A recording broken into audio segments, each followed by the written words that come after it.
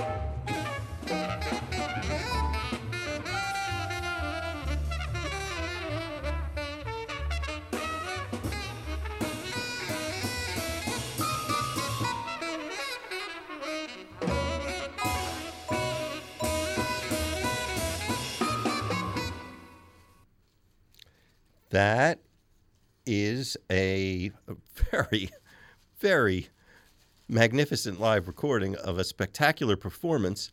This is the group that we've been talking about tonight. If you are just joining us, well, you've missed some fireworks tonight already. But you've got some more to come. And this is a great time to be coming along. The show's called Deep Focus. I'm Mitch Goldman. This is WKCR.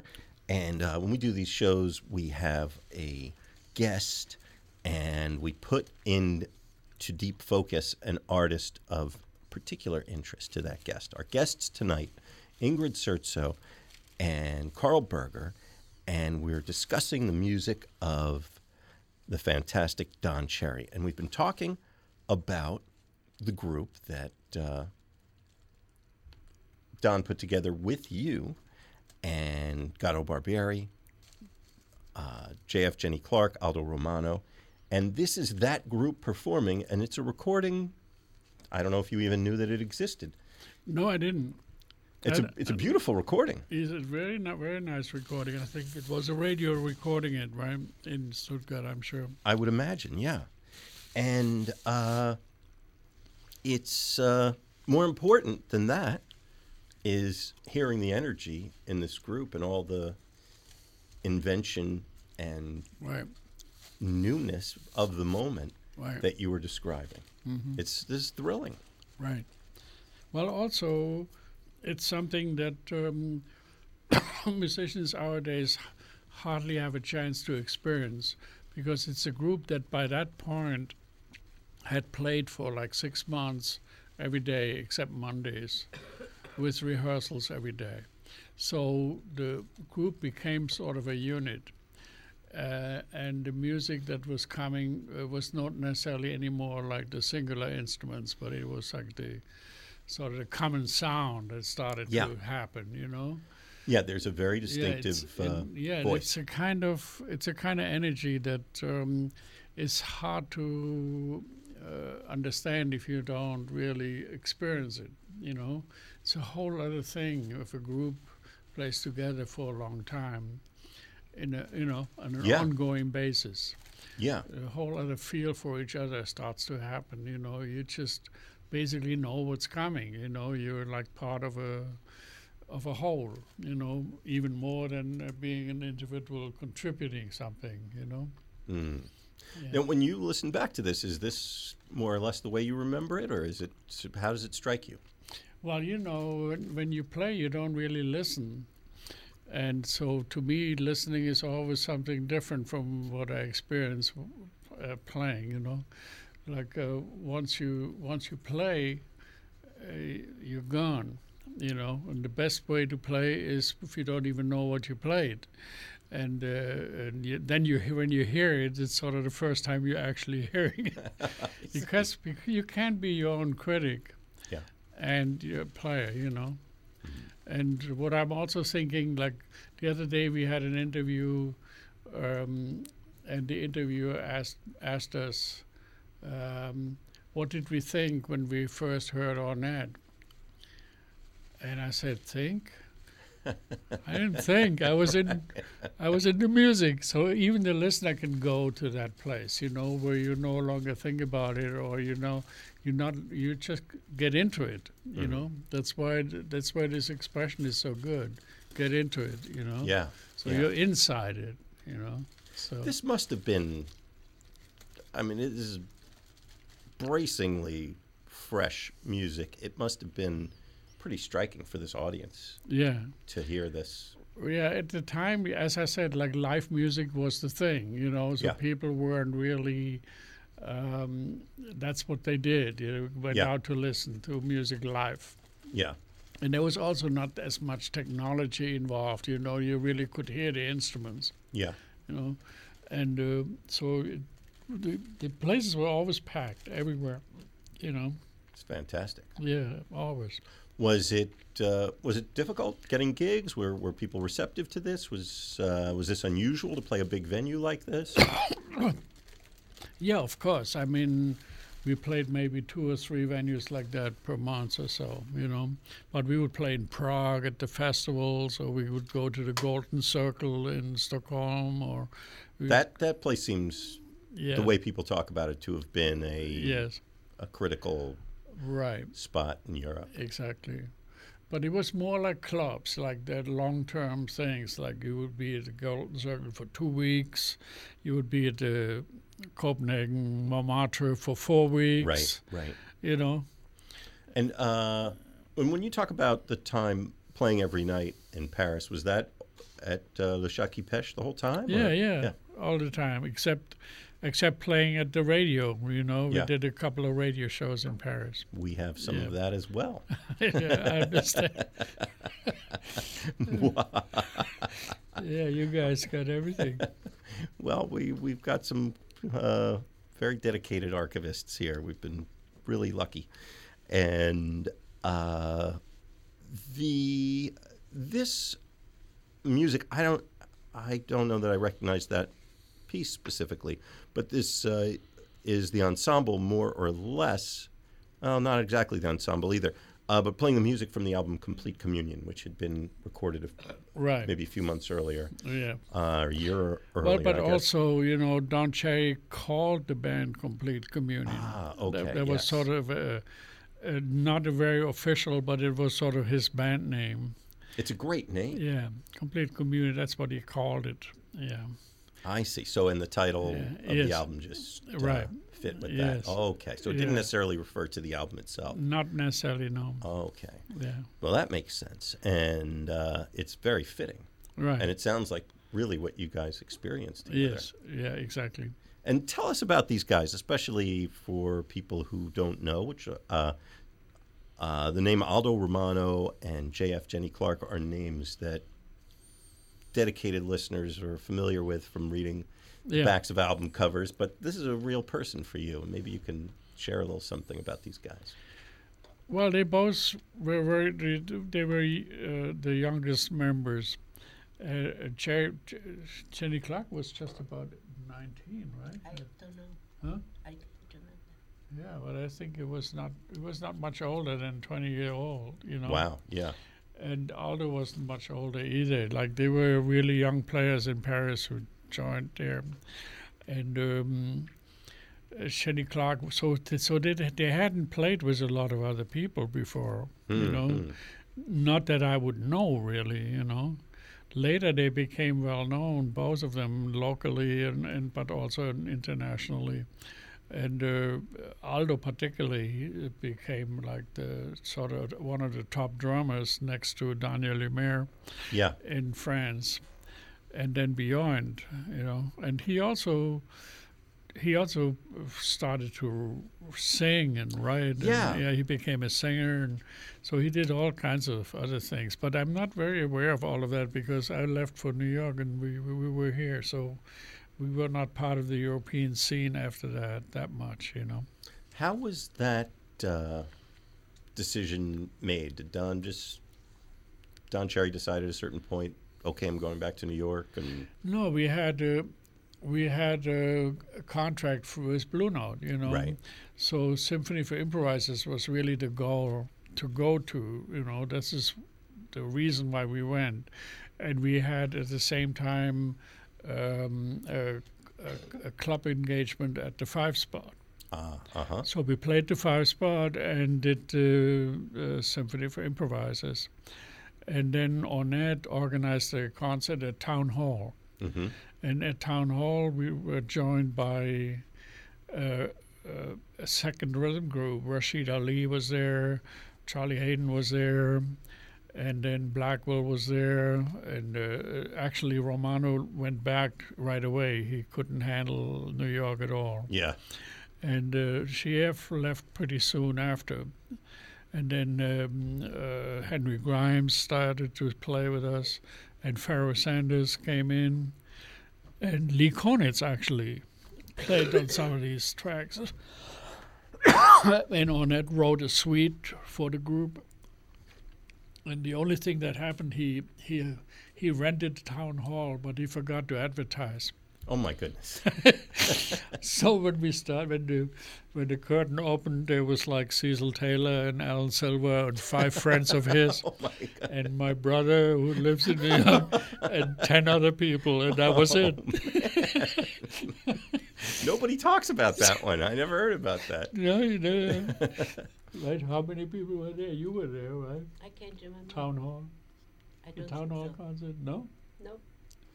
Oh, sure you were there. I'm sure. Oh God. Wow. Yeah. And and then life just continued here. You were in New York, and I take it Well, you we wanted wanted to to be go here. back, but did. Ornette was really starting to. Ingrid and I went over to Ornette's pretty much every week, right? Right. Yeah. Yeah. Was And that Prince Street? or- Prince Street? yeah. Yeah, and we started to talk a lot to Ornette, and I developed this idea of creating a foundation, and because from Europe I was more into this nonprofit kind of thing, you Mhm. know. And then finally Ornette said, "Yeah, let's start it," and he was becoming a founding member. But he said to me, "While you do the nonprofit, I do the profit." Good for him. Well, that was a real visionary approach Yes. to establish a not-for-profit. Well, actually, we met Carla Bley and Mike Mantler, and they offered us some office space on Broadway. In the 60s up there, they had like the Jazz Composers Orchestra. And they had like developed that nonprofit thing, you know, like a nonprofit label Hmm. and the Watt label, Yeah. and then the New Music Distribution and the JCOA. So all of that was on a nonprofit basis, and they were raising grants and so on, funds that way. And it appealed to me, you know, Yeah. to work this way. And so basically through them, sort of in their back room, Yeah. the Creative Music Studio started, you Wow. know. Yeah. But you had the idea of going back initially. You wanted to, I mean, I guess Europe was home, and Well, we always kept a place in Europe. We actually went back in '67, '8, and we were like still in Europe until the early '70s, more than we were here actually, almost. I think we would just keep going back and forth. was it Paris, or had you? Yeah, mostly in Paris, but in Italy and in Germany we were staying, and that has been continuing to this day. We just reestablished another place near Frankfurt and starting a group of all European musicians as well, mainly because of the logistics. You know, like the people who come from here are getting taxed over there like crazy. Yeah. And it's like very hard conditions for people who don't live there, Yeah. you know, to Yeah. actually play, you know. Playing situation is like really bad, you know. There. Yeah. Huh. In that respect. Do the But also the Americans are doing the same thing to the Europeans. Like they're now asking for work visa and asking people to pay $1,500 minimum in order to get such a visa. So you see less European players over here out of a sudden because of that. yeah. I don't know why governments have to make money off musicians. I just don't get it, really. Yeah. Yeah. You're absolutely right. Yeah. That's all of our cultural capital. Right. We should be encouraging that. Yes, I know. And now let me ask you, things like this recording that were created by state radio, and the broadcasting of them was actively encouraged, of this kind of music, of a broad variety of music. Does that still happen? Is that still supported, or do they rebroadcast? Do you hear these things showing up? Yeah, I mean, even then, this was just like in the late evening hours that they would broadcast jazz. Right. And I think there are still dedicated jazz programs.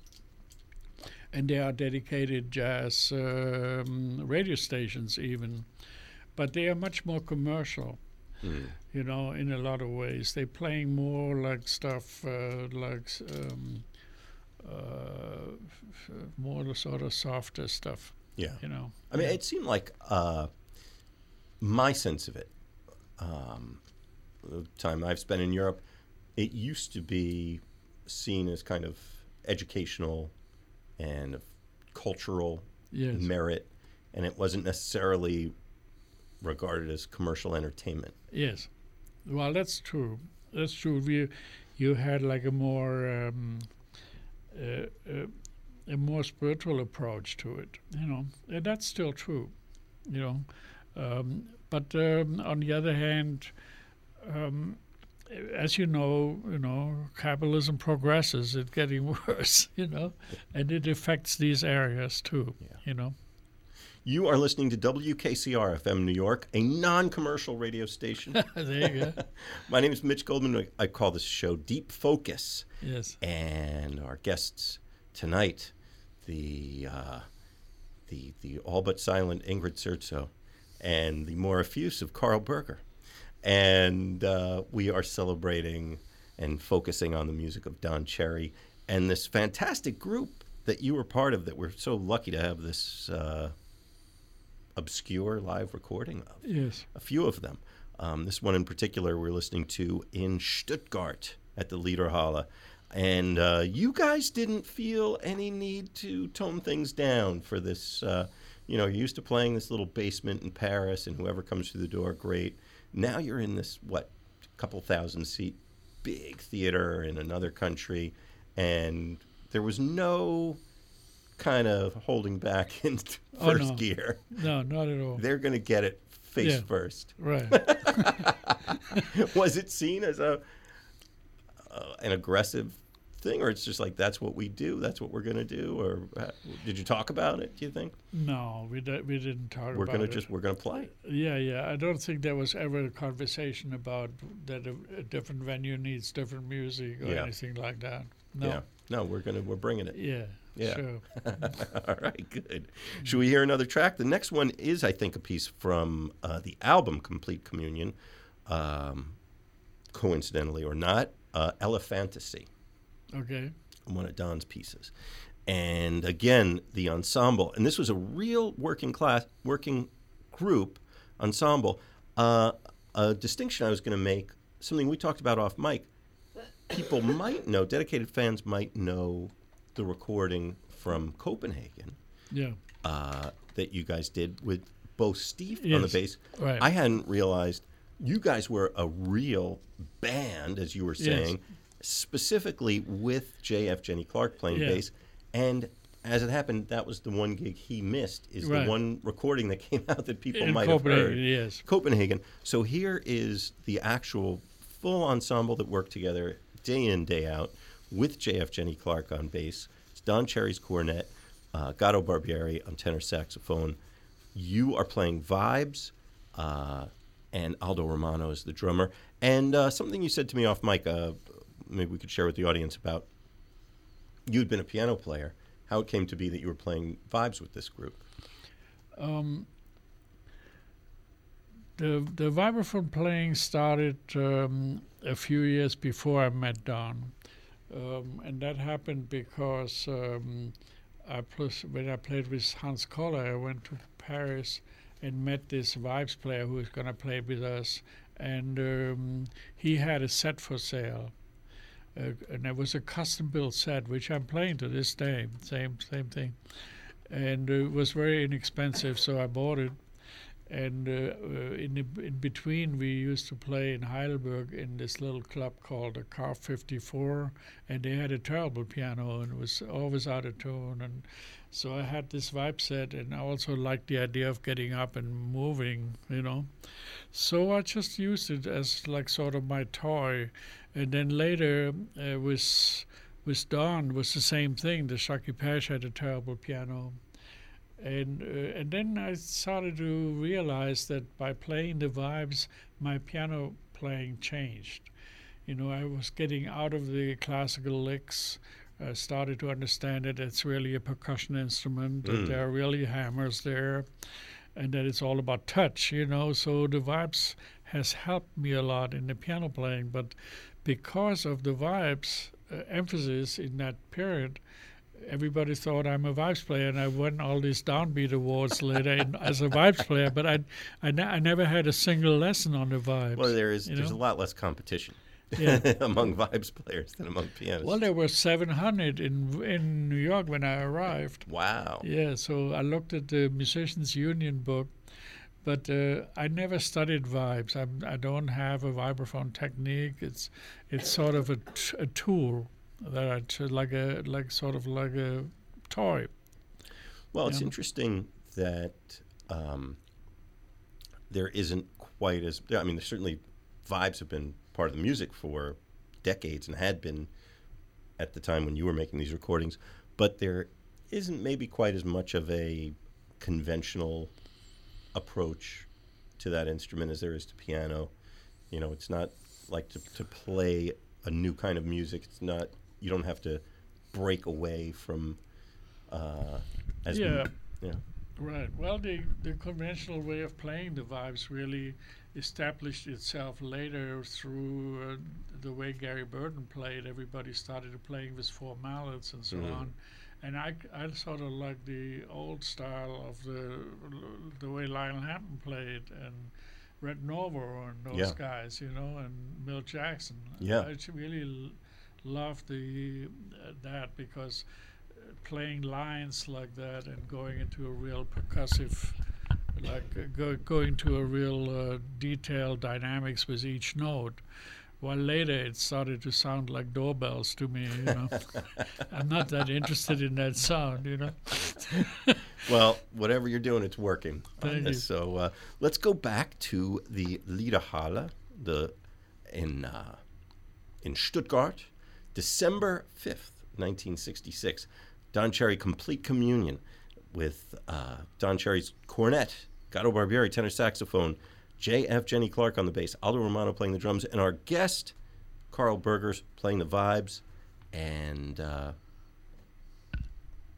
let's go. And I'm just going to mention again, if you don't mind, Carl Berger, every night next week, Tuesday through Sunday at the Stone, thestonelyc.org or COM, one of those. Yep. And certainly information available in detail at creativemusicfoundation.org. Yeah, and actually on that Tuesday the 2nd, we're probably going to be playing some of these pieces that you're hearing right now, because we are going way back to that material, you know. Fantastic. And actually Ingrid wrote new texts for some of these, so it sort of has a special flavor that way. But we're definitely, Tuesday is Don Cherry night. Oh, you know? Magnificent. Yeah. All right, come on down to the Stone. And meanwhile, we're off to Stuttgart. I hope you've got your passport ready.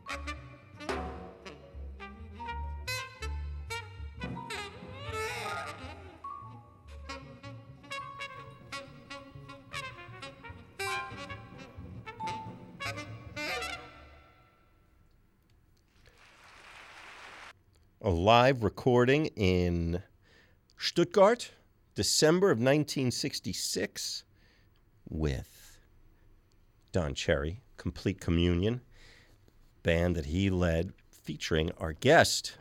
Actually, you know, this might be 65, December 65. Ah, Yeah.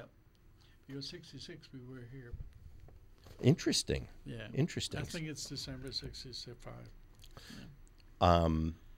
So this is early in your Yes. time with him. Well, it's like 6 months into it, about, you know. Yeah, about 8 months into it, stint, yeah. Carl Berger, our guest tonight. If you're just tuning in, I'm Mitch Goldman. This is WKCR. The show is Deep Focus. The subject of tonight's Deep Focus, Don Cherry. And this group that playing together, if you haven't heard all this great talk and great music we've had, playing together day in, day out, literally, afternoon into the evening, 6 nights a week.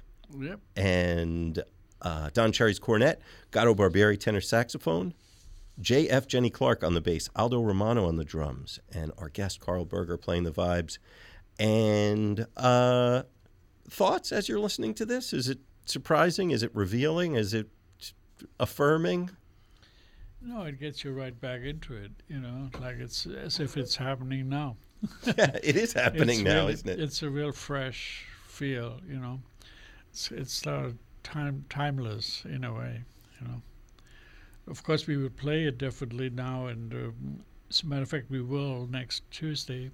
You will hear some of these songs at the Stone, but they will sound a little different. And but you know, time changes. But when you hear this music, it's fresh. Yeah, Yeah, there's nothing dated with it that I feel. I agree, 100%.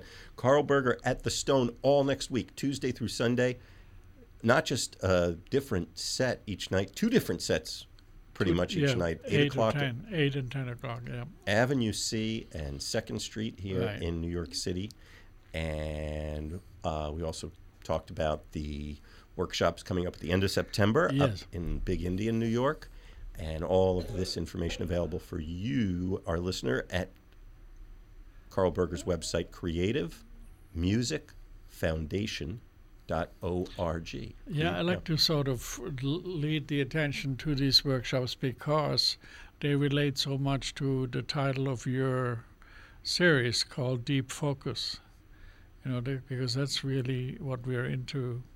We're doing like basic practice program, and maybe Ingrid likes to say something to it too. Yeah. About what? The basic practice program and what we do is the workshop. You know. Oh. Well, one of the few musicians that was really into voice was Don. Yeah, exactly. He And Don sang himself. Yeah. And whenever he came to the studio and he did his music, he let the people sing the song first. He sang the melody, and then they had to sing it. And then sometimes in the workshop, he didn't even get to the written music because they learned it by him just singing it to them. So Don was actually one of my favorite musicians to work with. And we worked on and off and on and off and on and off. And he told me once, your voice makes me play.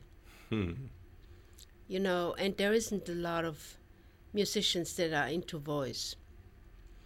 And so the few that are, like Ornette and Don, you know, and of course if your occupation is singing, you would always remember that.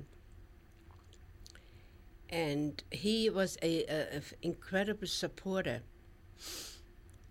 And if it wouldn't have been really for Don, I don't know whether I would have gotten more and more into doing workshops.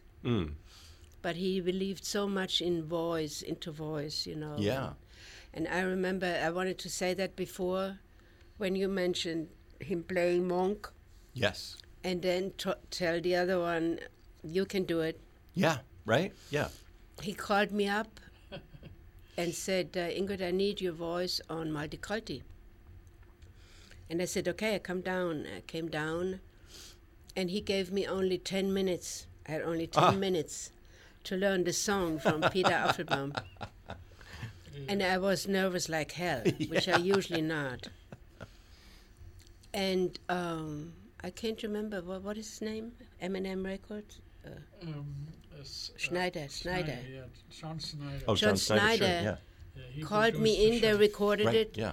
and he called me in, and I said to Don was on his way out to the coffee shop, and I said to Don, I can't do it.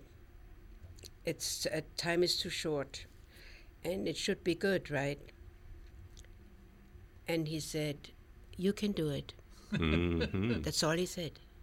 And he left. And then I went in, I did it. John Schneider called me in with Peter Apfelbaum, and then John said, Ingrid, that's the best on the whole album because we don't have to do a second take. Wow. And then Don came back, and then he looked at me, and said, how did it go? Sugar. He always called me Sugar. How did it go, Sugar? And I said, I didn't even have to take a second take. And he said, I knew it. So all he said first was, you can do it. Yeah. And then he said, I know. So he's one of the people that could give you so much confidence. That's a teacher. Yes. He trusts in you.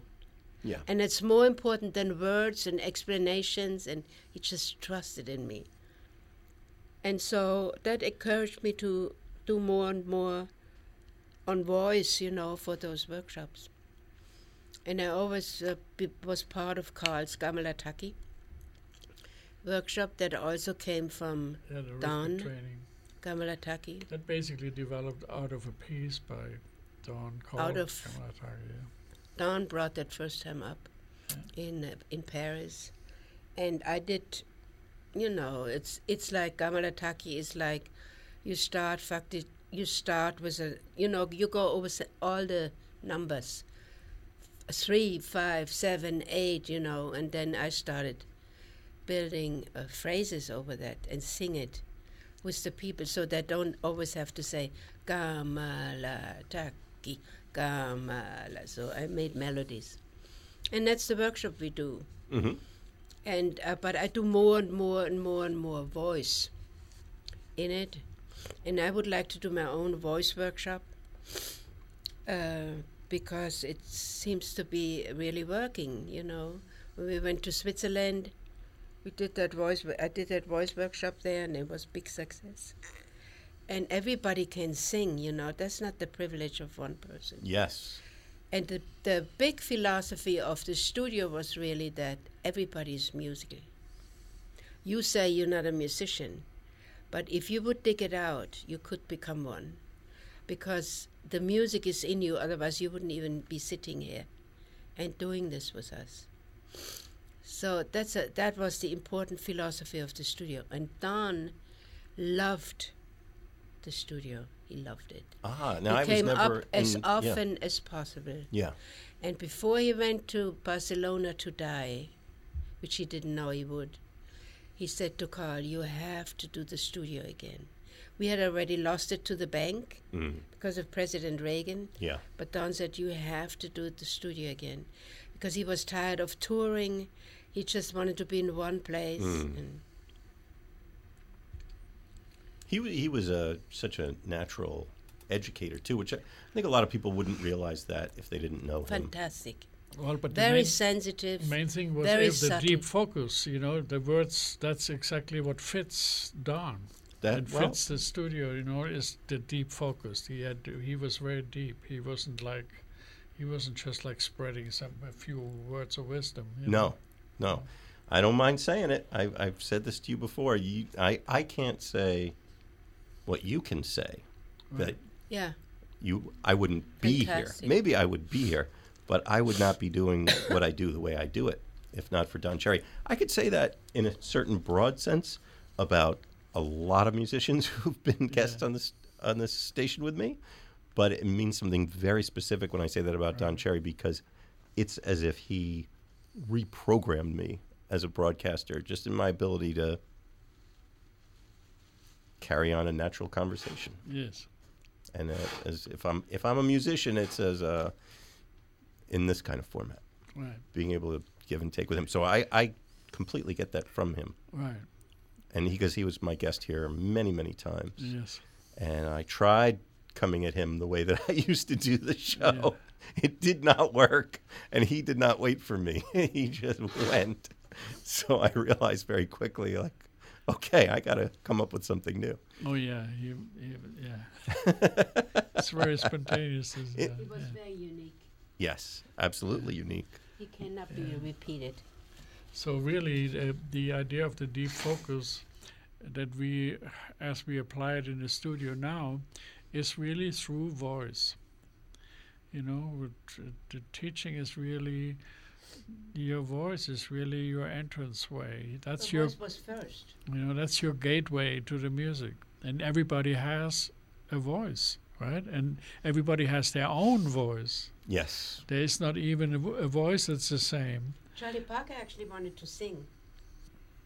That's That's why interesting. they call him Bird. But then he started playing the alto, you know. But he said it in an interview. Wow. He wanted to sing. And that's where this whole idea came from, singing on your instrument, you know. Yeah. In Indian music, voice you have to study first. Yeah, you have to study voice before you play an instrument. Yeah, and that's really the philosophy. So we're getting more and more there, you know. The deep focus is through your voice. You were Directly, you know? something we were talking about. We were talking in the studio while the recording was playing of you guys in Stuttgart about how Don Cherry led the band and about building suites and cueing Right. solos and all that. Right. How, maybe you could talk a little bit about that, how that worked. Right. Well, you know, as I'm saying, there was no talking, so there was no conversation really. He would just like lead the band by jumping in and playing. Do you think, was that a choice of his? I'm going to have a band where no two people can communicate with each other. No, except for it music? wasn't, but it was fitting.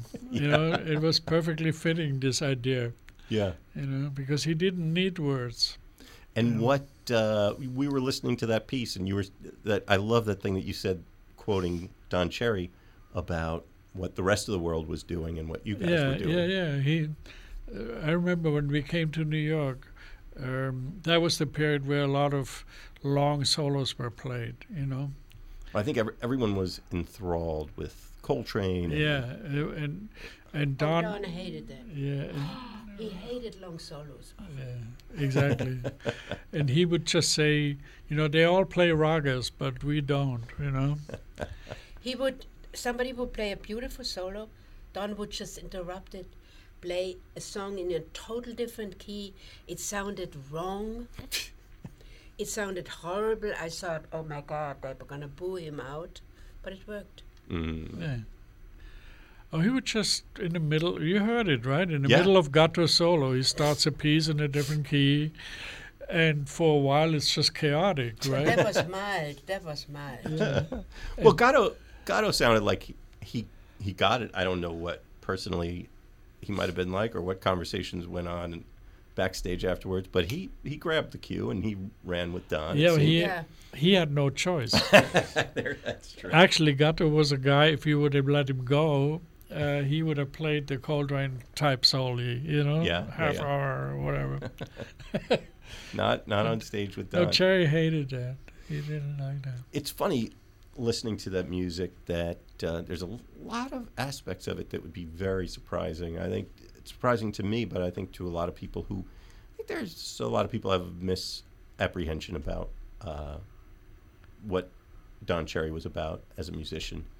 And that's the kind of thing that I think people wouldn't realize till they got to spend some time with this music to understand that. Yeah. How melodic it is, how swinging it is. Oh, yeah. And also how broad it is stylistically, He would just go and grab a bebop song, or he would grab a bossa nova or any sound, any melody that he liked, and he would just come in, And at the moment where nobody else would introduce a song like that, he would just introduce it and change the subject, so to speak, Well, speaking of, I'm going to tell you what this next piece is. It's listed. It happens to be the next piece that you guys played in this set. This is, if you're just joining us, once again, let me tell you that I'm Mitch Goldman. The show is called Deep Focus, and our guests tonight, Ingrid Sertso and Carl Berger, and we have a deep focus on bandleader, composer, cornetist Don Cherry, and a big shaping influence on the lives of everyone inside the studio right now in one way or another. You guys in particular, me to some extent as well. But illustrating exactly what you're describing, this recording we're listening to is an archival recording that you, Carl, have not heard since performing the music in December of '65. And we're experiencing that. We're very fortunate to have this in our archives.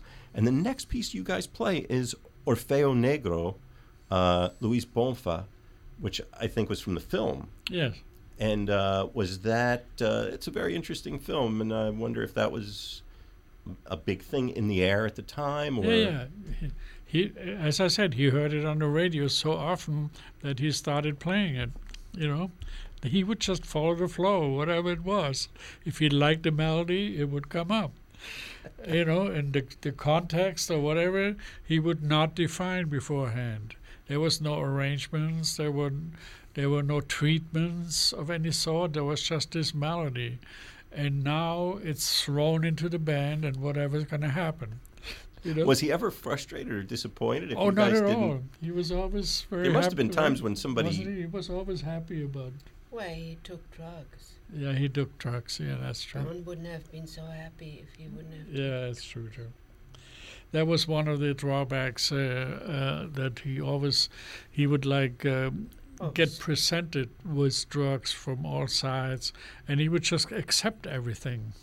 He was so accepting kind of guy, like people just give him stuff, Like Jimi Hendrix. Yeah. Same thing, yeah. He came up for cold turkey to Woodstock, and he got out of it. And he was 2 weeks in our house, but then he said New York is the one that does him in. Mm. And he has a hate-love to New York. Yeah. And I had to write the lyrics for a song about that hate-love. You might know the song Manhattan Cry. Oh, yeah. So Ingrid wrote a song, and she... Because he told me about it, He hated Manhattan, and he loved it. So he cried, So I had to write lyrics to it. Also, I wrote lyrics to Art Deco. Oh, yeah. Yeah. He sent me one of his famous letters with lots of birds and flowers. And, hello, Sugar, could you please write some lyrics? There was another poet that wrote some lyrics, but that's not what I wanted. I want lyrics for Billie Holiday. I still have that song stuck in my head from the first time I heard it. And then I wrote the lyrics, and he loved it. Said thank you, and I did it with him. I did it with him 3 times before he died. And then I recorded it, but without him. He's still present in the lives of a lot of people. I'm sure there are listeners right now who are nodding. I should have brought my CD what Don is on. Yeah. That we did Tom Yes. Tedesco's. Right. He's on my CD. You might have it here called Dance With It. It's an album called Dance With It by Ingrid. And he was supposed to play on 3. He promised me 3 songs to play on 3 songs, but he was so. Yeah. He only made one. Yeah, it's on that album. It's hard to find. It's like not in print. But you know, the heartbreaking thing is, people like Don, highly intelligent, sensitive, and get killed by something like that. You know, it's heartbreaking. We're lucky we had him as long as we did, and we're lucky that we can still play his music. There's a place to play his music and hear his music, and especially that his spirit is really so alive in what you guys are doing. Yep. And in the hearts of a lot of people who really loved him. But he's certainly worth this year being a subject for deep focus, because a lot of people have the idea of Don being sort of lightweight, kind of not you know, and he sort of was quite the opposite. You know. He was he was a real heavyweight, but he always sounding very light and bright, you know. Yes. But he was like so deep. Yeah. Ah. Yeah. I miss him all the time. Absolutely. Yeah. I miss his music and I miss him. And I also think it will survive the times, you know, like that sound is like nobody's come up with it, and nobody plays quite like that, you know. It's like very unique. You know? Truly. Annette loved him. Yeah. Ingrid Surzo and Carl Berger have been my guests tonight. I can't believe we're pushing right up against 9 o'clock. Oh my it God, always seems like against what? 9 o'clock. It seems like this endless span of time at the beginning of the show. And I get to the end, I go, wait. Yes. Well, let's hear a few more minutes, whatever time we have for this. I'm so thankful we found this recording of you with Don in this fantastic group that you guys had, and the great story about playing together day in, day out. And here it is, a fantastic recording that no one knows. Once again, the lineup, Don Cherry's cornet, Gato Barbieri on tenor saxophone, JF Jenny Clark on the bass, Aldo Romano on the drums, and you are playing the vibes, Carl Berger. Once again, listeners, you want to be at the Stone next week, Tuesday through Sunday, not only at 8 o'clock, but at 8 o'clock and 10 o'clock. 8 or 10, yeah. You want to be there for both sets. Yes. Every night. Yes. And if you don't know exactly why and what you're going to hear, you can find out online at the Stone NYC and at creativemusicfoundation.org. Right. And creativemusicfoundation.org is also the place to see Carl's blog and upcoming events and the workshops. The workshops, yeah. And the next workshop still has, I think, 2 or 3 slots available. So if some people join up like this week, they can still get in. I have a feeling by the time that Stone residence is done, I'm sure they'll by be the done. end of that, it'll certainly be done. Yeah. But it's like such a unique experience, you know. And what Ingrid does with the voice and the rhythm workshops with us every day, that alone is worth coming. You know, it's like, because that's what deep focus is all about, is getting into your own voice. You know, that's the point. Yes. All right. So I'm so glad you're doing this show, and that you're not just like spreading some words, but you're actually digging deeper. You know. Trying, man. Thanks for giving me all this great music to play. Yeah, thank you. And thank you for coming up. Yeah. Thank you. You're most welcome. All right, everybody, come on. We're heading back to Stuttgart. Let's go. 2 more minutes. I'll see you there. 2 more minutes.